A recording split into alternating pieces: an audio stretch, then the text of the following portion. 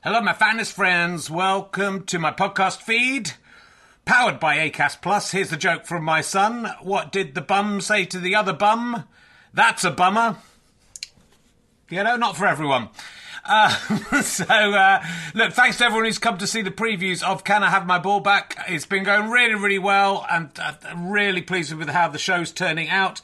It's officially on tour now. From Wednesday, I'll be at the Leicester Square Theatre. A couple of tickets left. Lots of press coming to that one. It'd be lovely to sell out, but there are a few other London gigs not selling as well. So if you're going to come to London, maybe look up those other London gigs. And then this week, I'll be in St Albans on Thursday, Gloucester on Friday, Chorley on Saturday, which is sold out, but you can join the waiting list, and Glasgow on Sunday. 2 shows. I think the earlier show is sold out. Check with the venue, but the later show has some availability. Come along if you can. If you enjoy these podcasts and like them being free, then the great way to pay me back is to buy a ticket to a show or buy a download or a book from gofasterstripe.com. But you can just keep listening for free as well. That pays me back also. So, you know, no pressure. But I'd love to see you there. If you just know me from the podcast and don't know me as a stand-up, I'm pretty good as a stand-up. It's a good show. I think you're going to enjoy it. It's only made about 7 men faint so far. So, you know, are you brave enough to take the challenge? Let's sit back, relax, and enjoy whichever podcast you're listening to now. Life is full of what-ifs. Some awesome. Like, what if AI could fold your laundry? And some, well, less awesome. Like, what if you have unexpected medical costs? United Healthcare can help get you covered with Health Protector Guard fixed indemnity insurance plans. They supplement your primary plan to help you manage out-of-pocket costs. No deductibles, no enrollment periods, and especially no more what-ifs. Visit uh1.com to find the Health Protector Guard plan for you. You should celebrate yourself every day, but some days you should celebrate with jewelry. Whether you want to commemorate an unforgettable moment or just bring some added sparkle to your collection, Blue Nile can offer you expert guidance and a wide assortment of jewelry of the highest quality at the best price. Go to BlueNile.com today and experience the ease and convenience of shopping Blue Nile, the original online jeweler since 1999. That's BlueNile.com. BlueNile.com.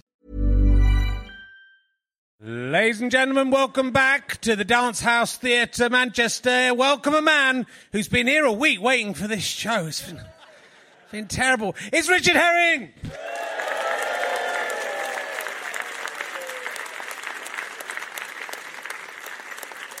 I can tell already you're much better than last week's audience. So welcome to the show.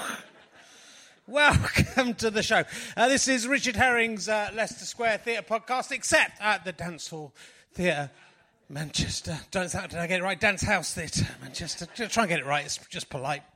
Just basic politeness. But I was hanging out down at the John Rylands Library just now. Some good manuscripts down there. And a lot of the guys there poring over those. They call it Rehearstapa Eat Dutma. So, thank you. I've got nothing to tell you. It's been the most empty week I've had of my life. I probably moved some stones around. And I tell you that I know there'll be stone clearers listening at home to this stuff. I'm not the only one who does this. And I met another one today. Last week. And the problem is it's easy around the edge, right? Because you can just chuck the stuff to the edge, the stones to the edge. But what if when you're walking across the field, you can't throw the stones onto another bit of the field? That would be counterproductive. You can only carry about 5 or 6 stones. That's a very slow. People, stone clearers, have been worrying about this conundrum for centuries. I solved it. Take a bag.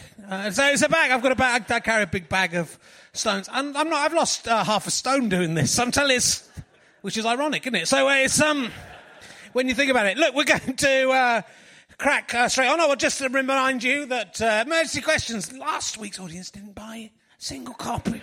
And sold one. Had to go back home, bring all 48 copies back this week. I hope it sells better after this week's show. This is available, gofasterstripe.com/EQ from Amazon if you want to help my ranking. I don't care that much about that. There's so many. There's questions for kids, there's questions for dates. Let's see what I can find for you quickly. Emergency questions for dates. This one isn't actually. I've turned on the page. Are you the postman or the letterbox? I mean, that is a good. It's good to sort that out.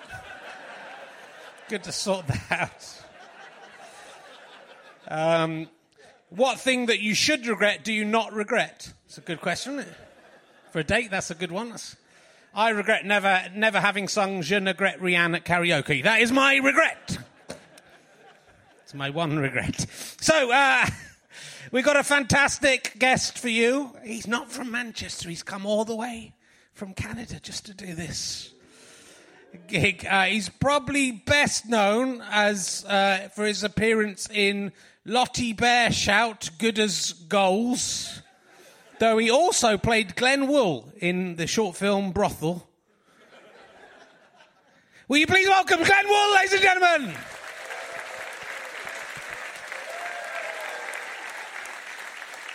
How lovely to see you. Lovely. Sit down. And you can take your mic out and hold up to your mouth. Like wow. Is that how these work? Looking very dapper. Things have changed. Yeah. Well, feeling a bit... I'm starting to wear a suit jacket on stage now. Used to wear a leather vest, but that wasn't a joke.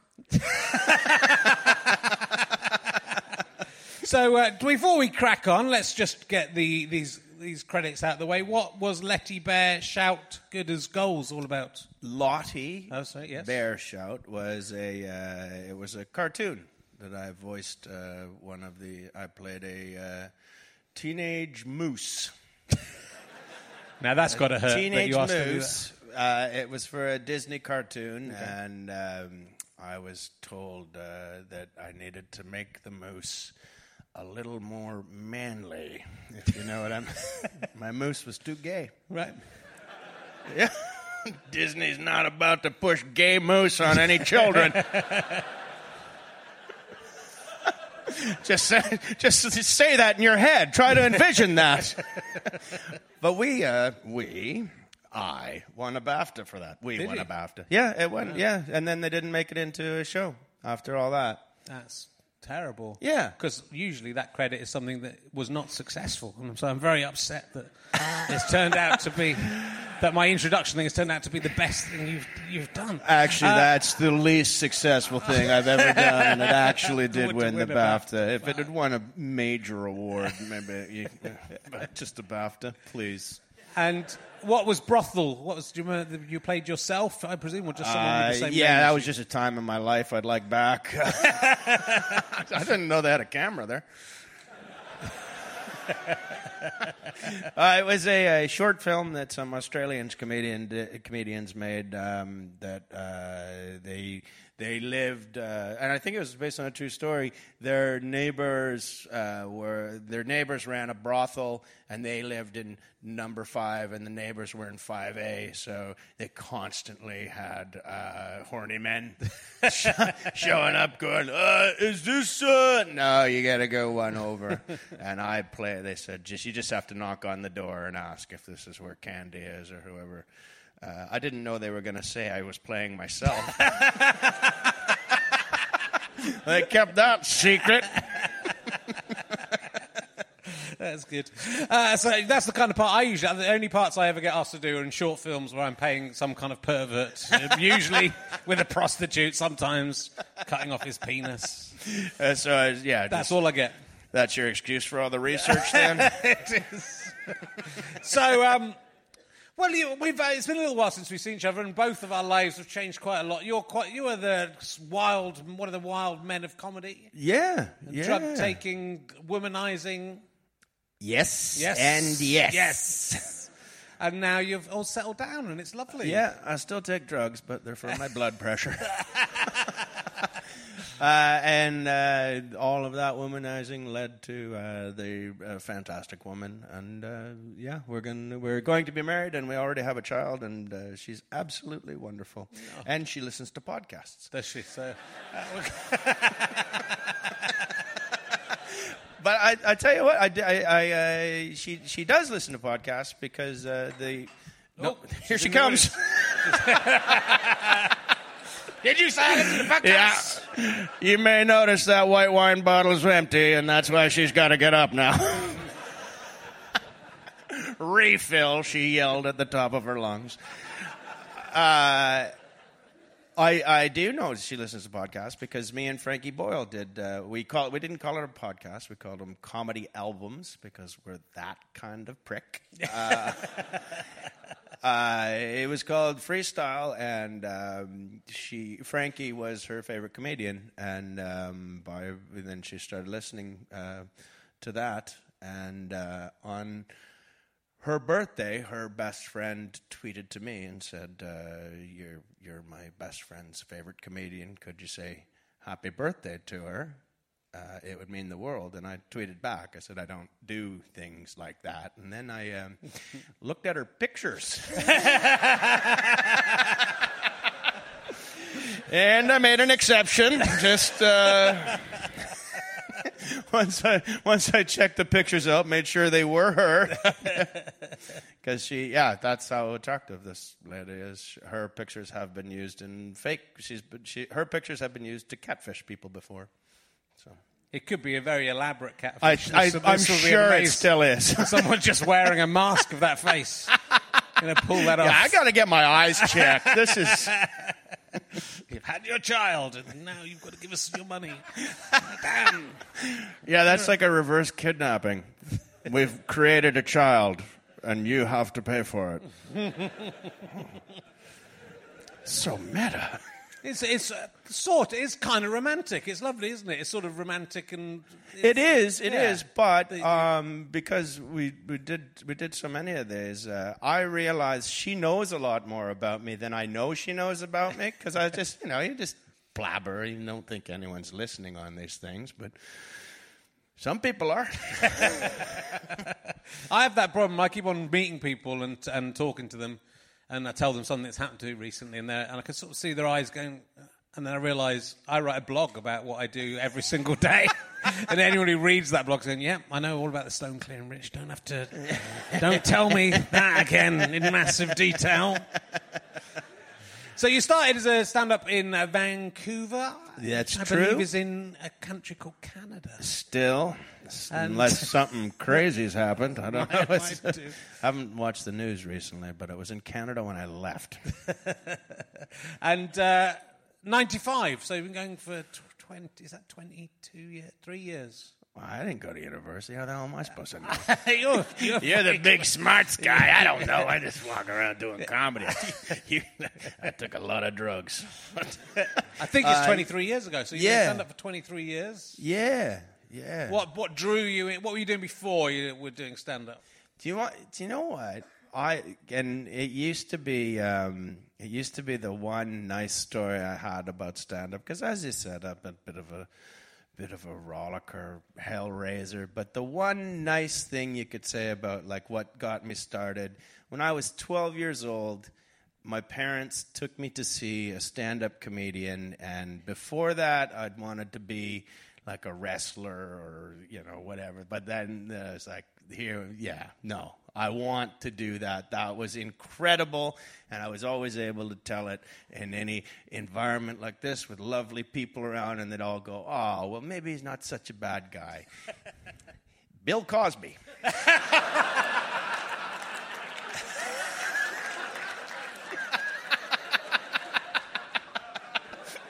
And I only remember half the concert.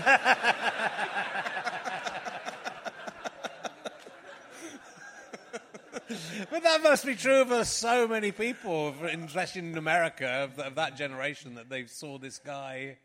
It's such an interesting and terrifying then he slowly faded to black. I didn't mean it like that. You're the most racist guest we've had since last week, where that Toby Haddo. The most racist man I've seen.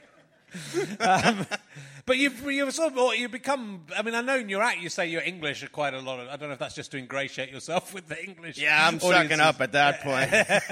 But you lived in England. I don't know. Are you living here now? I am. I live in Essex. Yes, very nice. Oh, yes. But you live. Mm-hmm. I live in Chelmsford, beside the prison. Oh, yeah.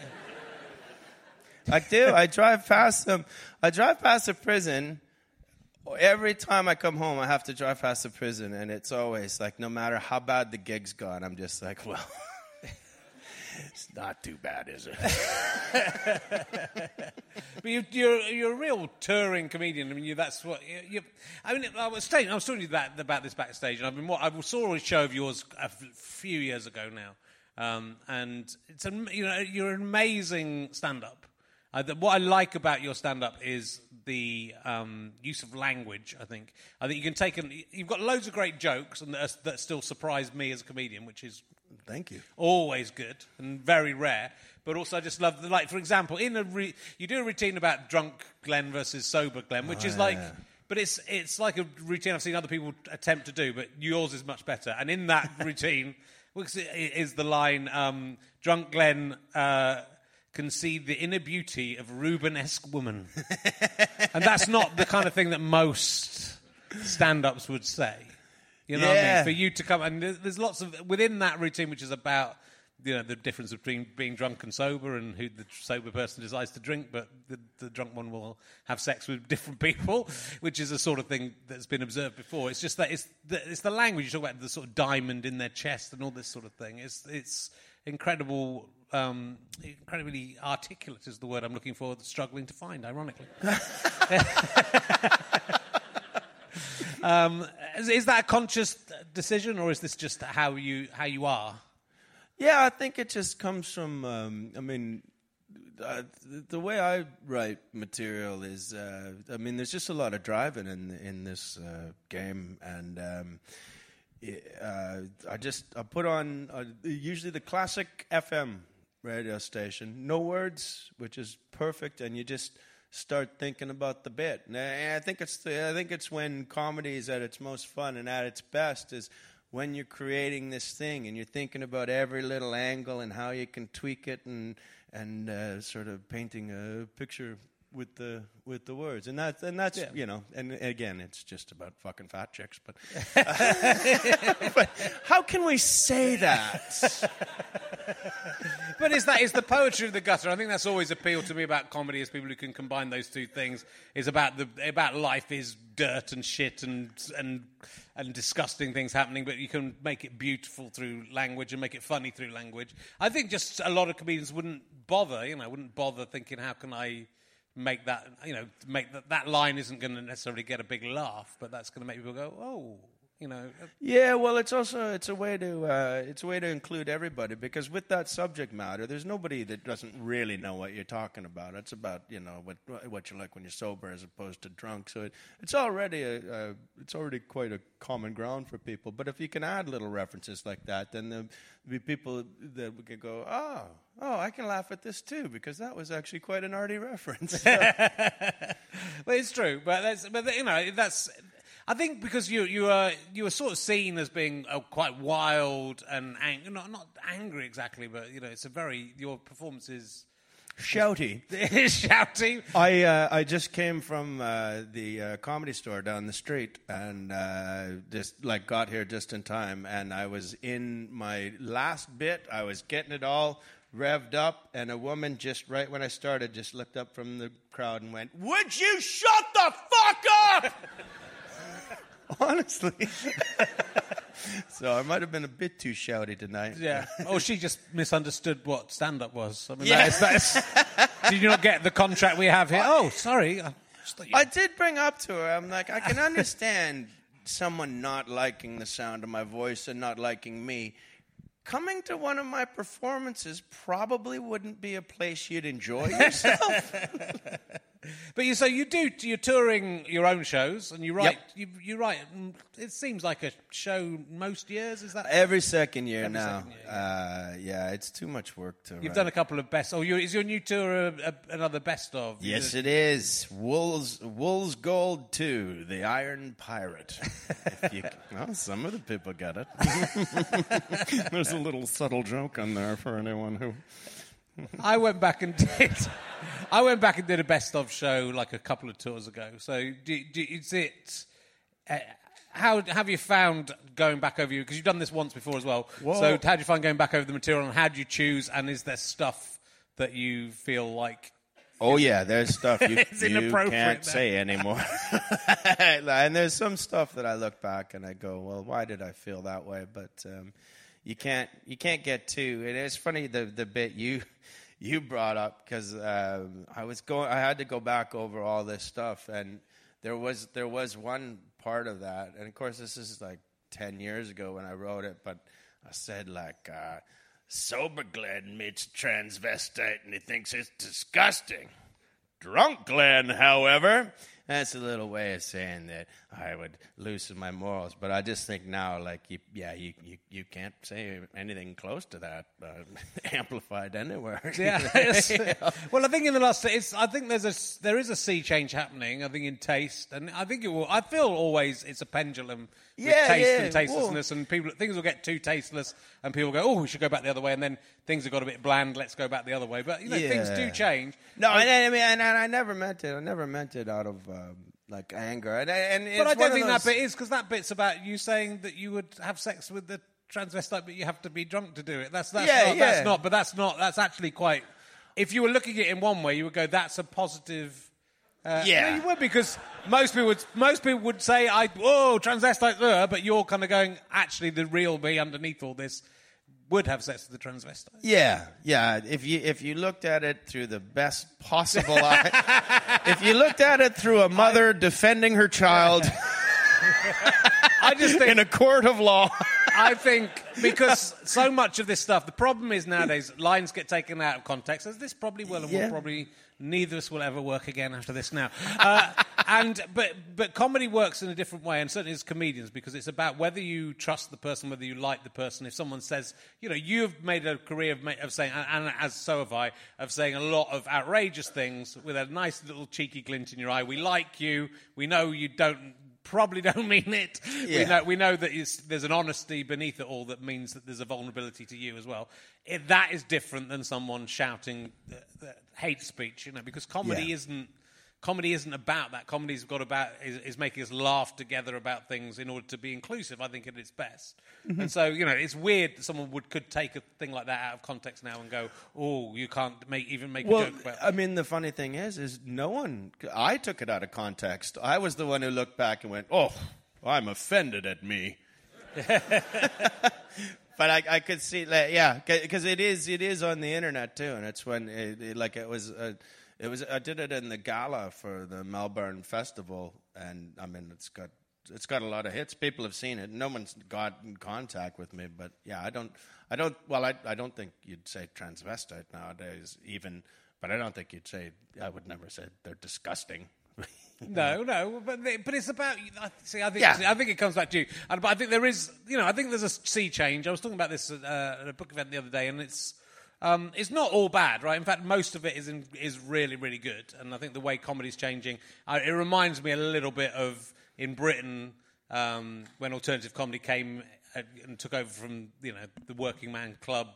The Comedians. There was a show called The Comedians, which everyone I know what you're talking about. Racist jokes, and and I used to watch that as a kid, and everyone loved that show. But you look back and you go, "Oh my God, how did they say any of those things?" So alternative comedy came in. People pretended to be feminists, but were paying Dawn and Jennifer much less than the men were being paid, and things changed in a positive way. I feel that there's maybe a shift in morality again that maybe some comedians are going to have to deal with. Do you know what I found kind of funny? And it's a lot of the punchlines right now. If you want to be sort of liberal edgy, it's the punchline is straight white male. Like if that whatever the joke is.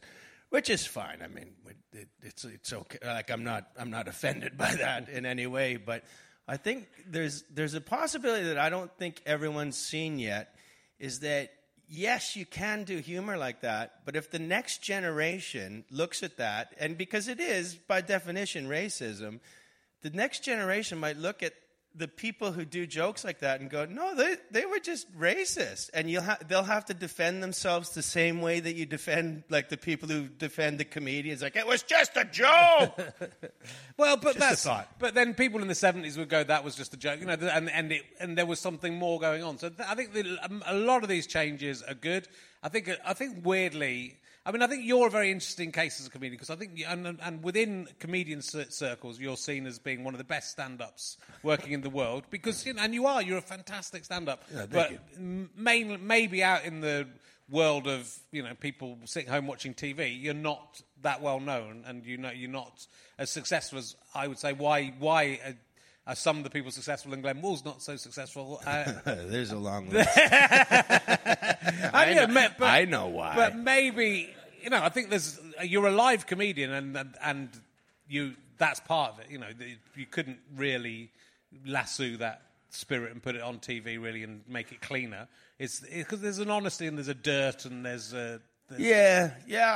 I think it's the key now is to just sort of not even go after that. Just put stuff on the internet and just do the tours, and that's enough. Yeah, well, I think it is enough, and you can tour, which most comedians can't do that. So. Yeah, I mean the plus about being on television is that a lot of people see you, but what you don't see is behind the scenes. There's about 9 people telling you not to do 9 different things, and then you just think, well, is it worth it? It's just 9 different opinions. Yeah. Well, so we've got that freedom of doing stuff on our own, but then there's this. I mean, I think there's an interesting feeling in the air. I think, it's not just about comedy; it's about everything. I think it's good. It's good that feminism is happening in a proper way in the way. Oh, that of course, yeah. And then it's good that probably more than half of the new comedians coming through are female. It's good that someone like Hannah Gadsby is able to share her experience with the world. It's good that white men get some payback for the centuries of being on top. Yeah. So all those things are a positive thing. But I sort of feel there's this. I feel like there's a Mary Whitehouse in the UK before your time where you lived here. I know who you're talking about. Who would write to the BBC if anything was rude, was on TV, and it was a joke, and everyone who was a normal human being was against it because it was censorship and it was crazy. And it feels a little bit now like Twitter and social media has become like everyone is Mary Whitehouse. This thing has offended me without any thought about what the meaning behind it is and what the spirit behind it is. Yeah, well, it's the odd thing about the internet where it's sort of the ultimate freedom of speech, and without any sort of reasoning, we've decided to stop it ourselves. There was no government saying, everybody's just attacking each other like zombies. Got a question about that? So it's yeah. Some people at home are like, zombies don't attack each other, Glenn. Well, we've gone. That'd be a very, very quick zombie outbreak. 2 of them got it and fought. Now, let's talk about Canadian comedians, because all the Canadian comedians I know who come to the UK are all insane. This is our Isle of Wight. You seem the sanest of the mad Canadian comedians. Do you think that's not hard. It isn't. It definitely is not hard. Well, I think there is that sort of. I mean, Stewart used to take the piss out.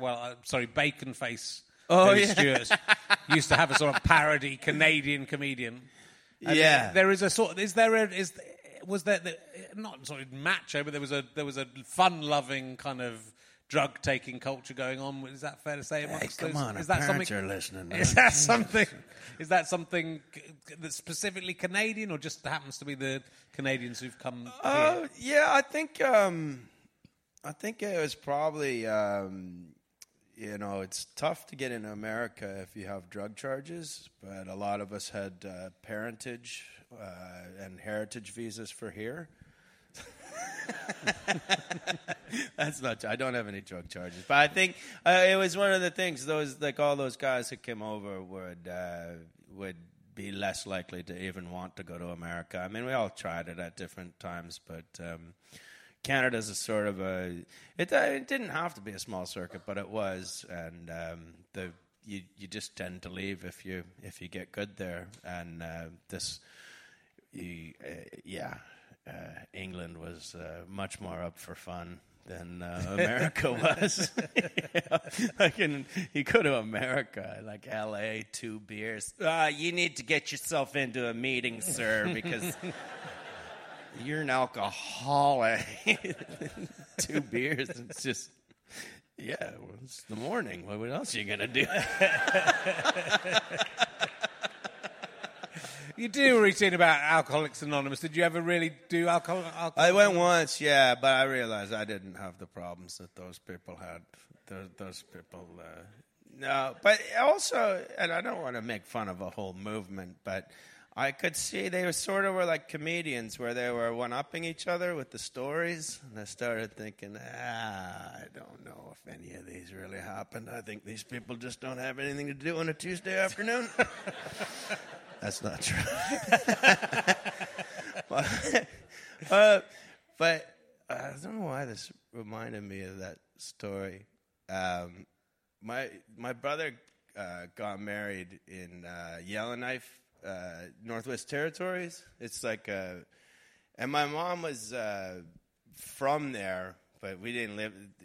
He'd moved back there, so I ran into his wife on her hen night, because we're all in town for the thing. And there's this bar that's been there since my mom lived there.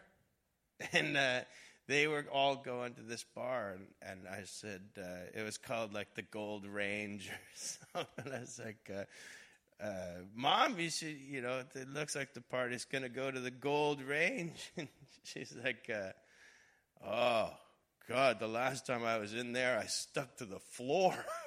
And I said, well, you should come. Maybe get your shoes back. And she said, what makes you think it was my shoes? I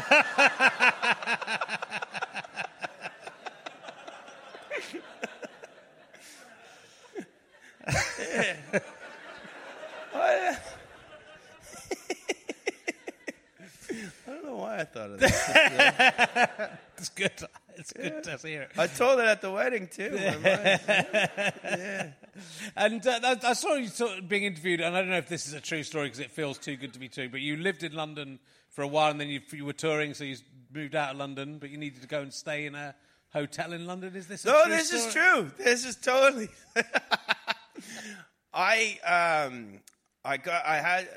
I came back to London after I moved away. I needed a hotel, so I just put my dates in, and a hotel it was a 3-star hotel, but it was way cheaper than any other 3-star hotel in London, and it was right beside where I used to live.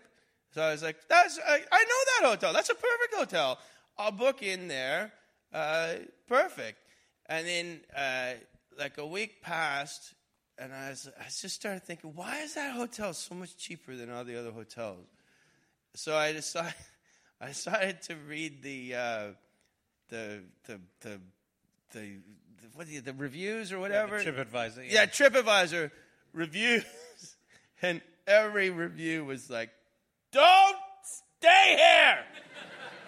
This is the worst hotel I have ever been." And I called the front desk, but they said there's nothing they could do because it's coming from one of the complexes next door. This guy's up all night watching hockey. Who watches hockey in London?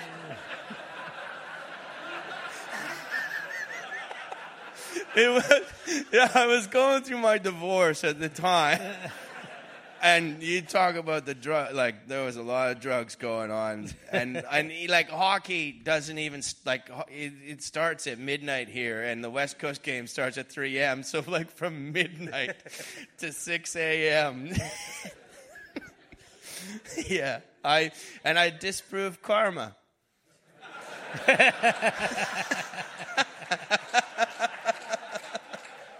It's so crazy. You get a cheap room because of you. You've ruined that business. Yeah. I kept it down when I was in there, though. I sort of spoke with an accent, yes, give me room. I didn't want somebody. The voice is back. He's left. They're now we're under new neighborhoods. So we have got a weird. We'll tell our weird story because in the early 2000s, I was asked to write a film based on one of Glenn's routines, and I was going through. We were talking about backstage. I was going through quite a bit of a dark time where I just split up with someone and I'd moved to a house where I was meant to be living with them, and I was on my own, and I was writing a book about penises. I was going a little bit mad anyway. And then you'd got a routine about having like an unusual spot appear on your penis. Yeah, just out of nowhere. Yeah. Don't laugh at me. And so you'd had to go to the... This is the thing. I showed them. Like, I went to STD clinic, bread and butter. And I was like, what's this? They were like, I don't know. I was like, how many dicks do you see a day? You don't know? And I was all disappointed in them. And then they're like, yeah, we got to take a little biopsy off that. I was like, what? Yeah, they cut a piece of my wiener off and put a little stitch in it. It looked like a bow. Like when piglets win prizes at the fair?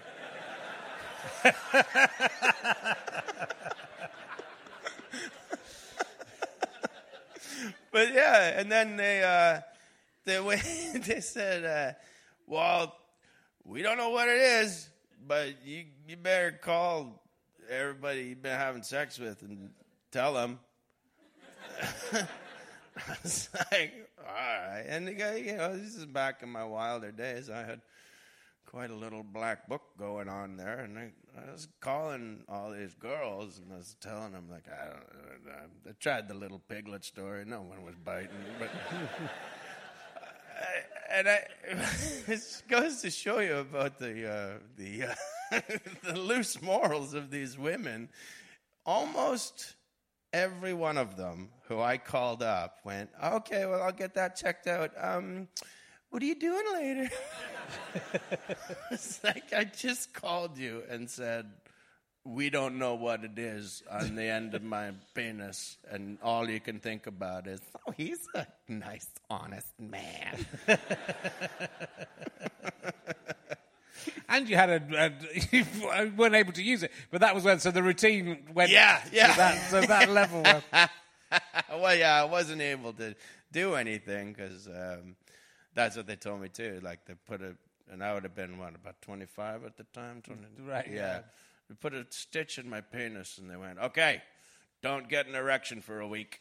Well, I guess waking up's out of the question. Like, I had to take the bus home. How was I even... Look to the fellas for that one. Yeah. 25 years old on a bus. You kidding me? There's no way. No way. And then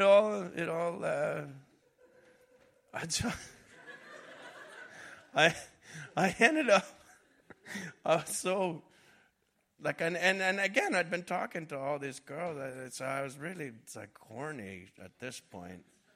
And it had been about 5 days, and I thought, I need to masturbate.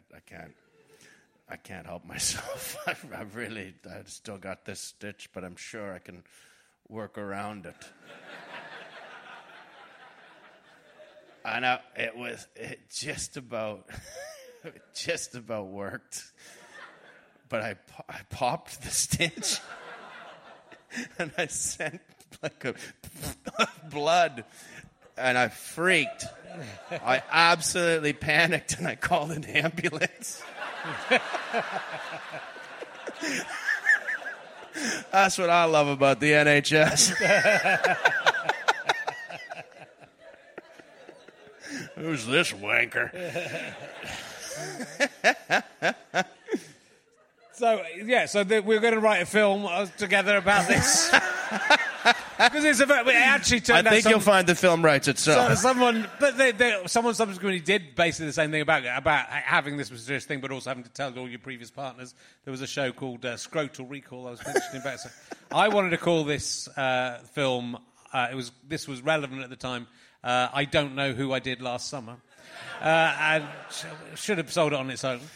The show I wrote about it in Edinburgh was called The Bizarre Cocktail. But I was writing this film and struggling to write this film and struggling to get through my personal life.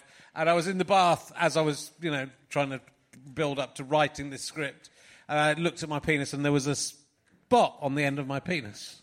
Right, and I was still in the relationship. So it was just before I moved house, and I was in a relationship at the time. So I thought this was weird, and I thought this is exactly what happens in the film. That's odd, right? And maybe am I imagining it? Am I going a bit crazy because I'm writing a book about cocks and writing a film about cocks?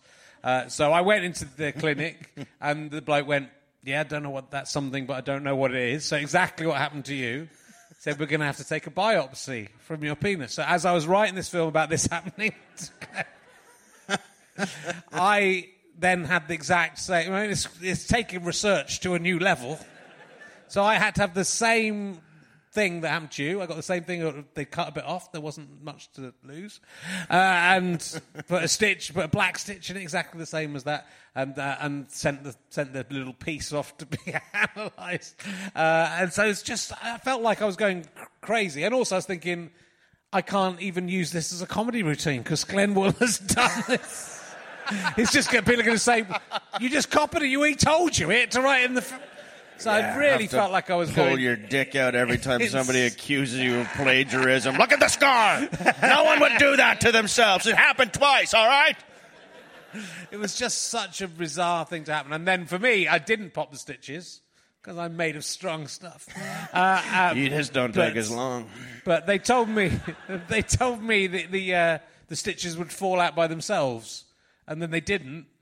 And they said it'd be 2 weeks, and I waited about 3 or 4 weeks and went back in, and basically my penis had fused around the stitch. So it's pretty bad. Turned out not to be a sexually transmitted thing, and all it's fine. Yeah, well, mine wasn't either. Mine was called lichen planus. It's just a skin condition. Lichen, isn't that werewolves? Lichen. Yeah, probably. Your penis is a werewolf's penis. Yeah, that happens too. I didn't want to tell people about that. The moon comes out, my penis turns into a wolf's penis. The rest of me is the same. It's quite hairy, a little bit stubby. Yeah, well, probably like a lipstick, I imagine. Doesn't really affect my life. My dick gets hairy, and then it's not. Can't really write a movie about it. But yeah, so then I got sad and didn't write the film. So I'd like to apologise to you for. That could have been the moment that everyone realised how amazing you were. The big film. Oh yeah, I forgot about that. Yeah, this could have been my podcast. No, that's the sign of failure. No one let me on the telly, so I just have to do this myself. Is it true? You do a routine as well about going to Hollywood. Did you go to Hollywood? Were you fated? I did. And it worked out. Yeah, it was right after my divorce, right when I was making all that noise in that apartment complex. I got signed to a big agency and management and had the whole thing ahead of me. But my God, I do not like America. And thank you. Yeah, I act like in the show things didn't go very well. They did. They went really well. But I made a pilot for the History Channel about how people got rich and go and interview rich people, and I liked it. It was interesting to me, and the people who made the show were like, "Oh, Glenn, we've never seen the channel head be so happy with anything. My Lord, move to Los Angeles, boy. Millions are coming." And a couple of weeks went by. It got real quiet, and then they were like, "I don't know, he really changed his mind." And I was really sick of America by then. So I just moved back to Canada, and that's where I thought I was going to live and die. But I was coming over sporadically to do that podcast with Frankie. And a little lady was listening. So, I fell in love with her, and we had a kid, and I moved back here. It's sort of interesting, and I've read a review by Kate Kopsnick who said the same thing about me when I did shows about falling in love and having kids, that certain people like reviewers and I think some audience think, if a comedian settles down and is happy and has children, that they kind of lose their edge, which I don't think has happened to you. No, man, no. Well, I tried to, but it's just the way I'm wired up. It wouldn't matter what was happening in my life. It's just like I've just got a dark sense of humor. So yeah, I thought because I have said this before, but like people when I was going to have a kid, I used to do as 10 years ago, lots of us did a lot of jokes about paedophiles and paedophilia, and like loads of parents go, "No, when you have kids of your own, you won't do those jokes anymore. You won't find those funny anymore." And I thought it was ridiculous. Then I had a kid, and I found out they're right, because now I've got a kid. I've realised paedophilia is really bad, isn't it? Didn't realise before. When it's happened to other people's kids, who cares? It's awful. But but it's like, it doesn't change. It's clearly changed you in like personal ways. I think you look a lot healthier, I think, and you seem a lot happier, and that's and I love your. I mean, I see your posts on Facebook, and as any father is, you're loving, and coming to fatherhood a bit later, as we both have. It's it's an amazing experience. Are you glad? Because I've talked this about people who have kids early versus people who have kids late. Are you glad you've left it relatively late? You haven't left it late as me. But... Yeah, I would have been a horrible father. Like in my 20s and 30s, I just would have been like, what do you want for dinner? Cake? Yeah. Let's have cake. You should drive. I've had a few cocktails. Until we find out what's wrong with my dick.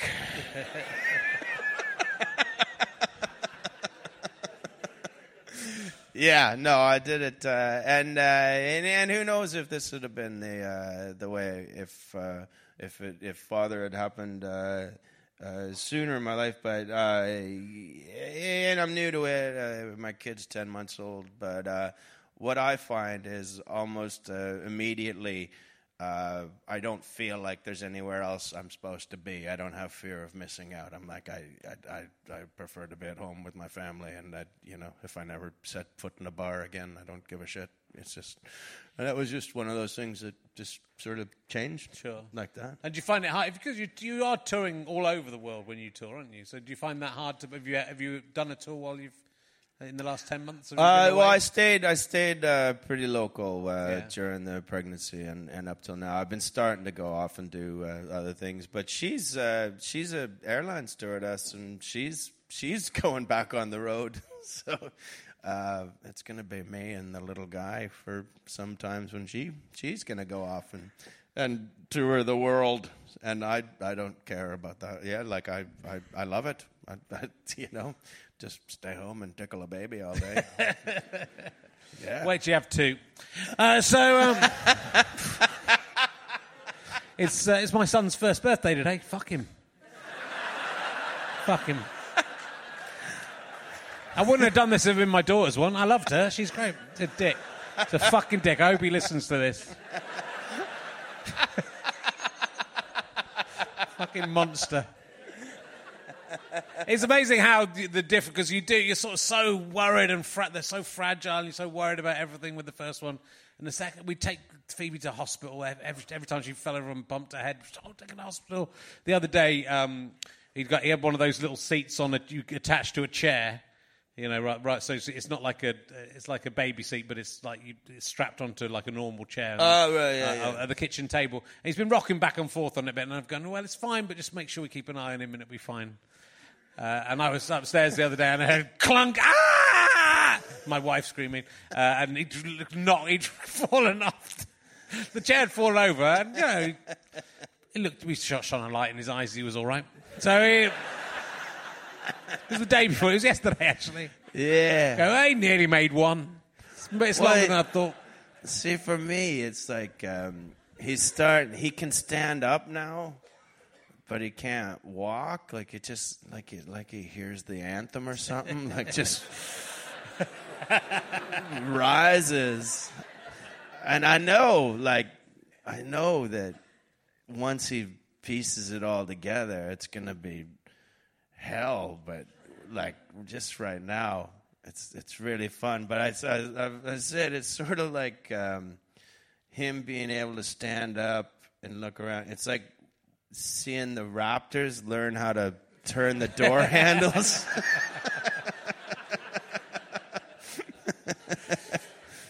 It's a nightmare. It's a living nightmare. It's just about worth it. No, I like it. and you know, here's the thing too. There's this market in Chelmsford, and there was this lady. She sells old theater costumes, and I was walking past it, and there was a toddler's Henry VIII costume for $5. And I'm not the kind of guy who can walk past that. Okay. So I get $5 out, and now we got the kid home. We got him dressed like Henry VIII. Took his diaper off because it looked weird with a diaper. And we were laughing so hard. It's got like a little hat and everything. It's got, and Alex was like taking a picture of him with her phone. And we were laughing so hard that we didn't realize until afterwards, where she was like going back through. She's got one of those iPhones that if you take the picture, it does the movement on either side. He actually took 3 steps. He took his first steps dressed like Henry VIII, dick out. Yeah. I was like, I hope this is what you've been waiting for.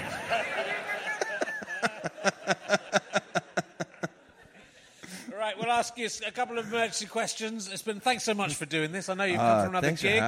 No, it's always, it's kind of weird. What I love about comedians, I was talking about this to Ed Byrne, is just like you don't see each other for 4 or 5 years, and then you just pick up from where you were. Yeah. It's kind of really odd. I don't think there's anything quite like it really with it. It's just time passes by so fast, doesn't it? Ridiculous. Fucking hell. I'll ask you this one. I don't know which one it is, but I want to know your answer to this question. If you had to be in a human centipede with 2 other people... Well, I didn't have to be. You have to be. You're in the middle, but you get to choose who goes at either end. Who would you have in front of you and who would you have behind you? Like... alive or dead? Well, you're alive to begin with. Okay, I think you'll die fairly quickly. But your last house will be sent eating the shit of the person. Do I have to pick 2 people? They can be dead. Yeah. But you want 2 famous people? I can't just. It can be anyone you want. No, you can answer however you want. Well, the lady who told me to shut the fuck up. Behind? She's behind. And now I got whose shit do you want to be, consuming? Gordon Downey. I miss him. Oh. He's the lead singer of the Tragically Hip, and he died 2 years ago. And I can I want him from 2 years ago. I can think of no finer tribute to a man. God, it'd be confusing for him. Like, oh, you've reanimated me. Can I sing my beautiful songs again? But first. No, you're going but first. Somebody, and I forget, somebody Somebody on Twitter, and I forget who, I apologise, has found the solution to this problem in that you can choose to have someone in front of you who has a colostomy bag. Yeah, what? Go, I'd rather be eating their shit, thank you, than it going in a bag that I can see. Well, I'll take Gord Downey right now, then. Let's see what we get. Let's see if we get a random question that'll lead. I'll ask you this one because this might appeal to your poetic soul. What is the strangest thing you've ever found in the embers of a bonfire? A sword that had obviously been used in a crime. Wow. No, look, this is Canada. That happens about 3 times a day. A sword? Yeah. Yeah, you see, there's a lot of woods in Canada, and the weirder you are, the deeper you go. And if you're in strange moods, you just start... And that's kind of the rule. Like, no, they don't tell you... There's no threat about going deep into the woods. It's just like, well, who do you think's in there? You know. So as a kid, you know, just on the edge of the woods, that's where all the pornography was. And then deeper in, the weirder porn. And deeper than that, the swords from crimes. Burnt up. Did you see that little Danish girl who'd found a 1,500-year-old sword in a lake she was swimming in? I heard about it. It's like, that's an appealing idea, isn't it? A girl lifting a sword out of a lake becomes the queen of Sweden. It's not that good. It's a lot of pressure on the girl, though. People are expecting such great things of her, and she's just like, no, I just saw a shiny thing. Don't follow me. All right, I think this is going to be the question that ends this podcast, and I think we're going to get an amazing answer. You ready for it? I don't think I've ever asked anyone this one. It's 717. Have you ever employed a smith of any kind? My ex-girlfriend's last name was Smith, but I didn't pay her. She employed her, though. You did employ her. Well, look, we're going to go and have a drink. Actually, first of all, I'll be down in the foyer if you want to say hello, and I can sign you a copy of my book. Please buy them so I don't have to take them. In a way, taking them home might kill me, so if you don't buy the books... I could die. It's fantastic to see you again, Glenn. Yeah, ladies and gentlemen, too, big man. round of applause. Glenn Woolf. Thank you. Go and see him on tour in 2019. Glenn Woolf, Skull 2.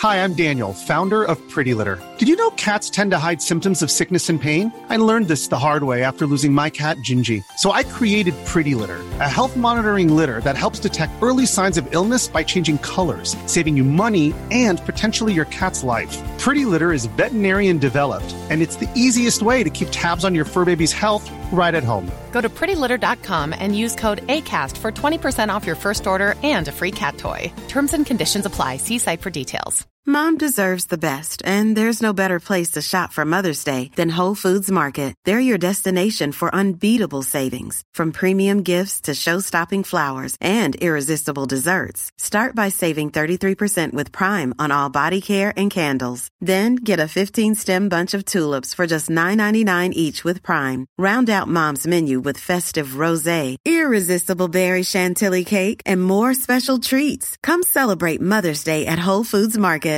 Need new glasses or want a fresh new style? Warby Parker has you covered. Glasses start at just $95, including anti-reflective, scratch-resistant prescription lenses that block 100% of UV rays. Every frame's designed in-house with a huge selection of styles for every face shape. And with Warby Parker's free home try-on program, you can order 5 pairs to try at home for free. Shipping is free both ways, too. Go to warbyparker.com/covered to try 5 pairs of frames at home for free. warbyparker.com/covered. Thanks again for listening to the podcast. richardherring.com/bullback/tour or richardherring.com/gigs for all of the information on the tour. GoFasterStripe.com for lots of downloads and books and lots of fun. Thanks for listening. Go and listen to another one. Tell your friends about the show. Tell your friends about the tour. I love you all. I'm out.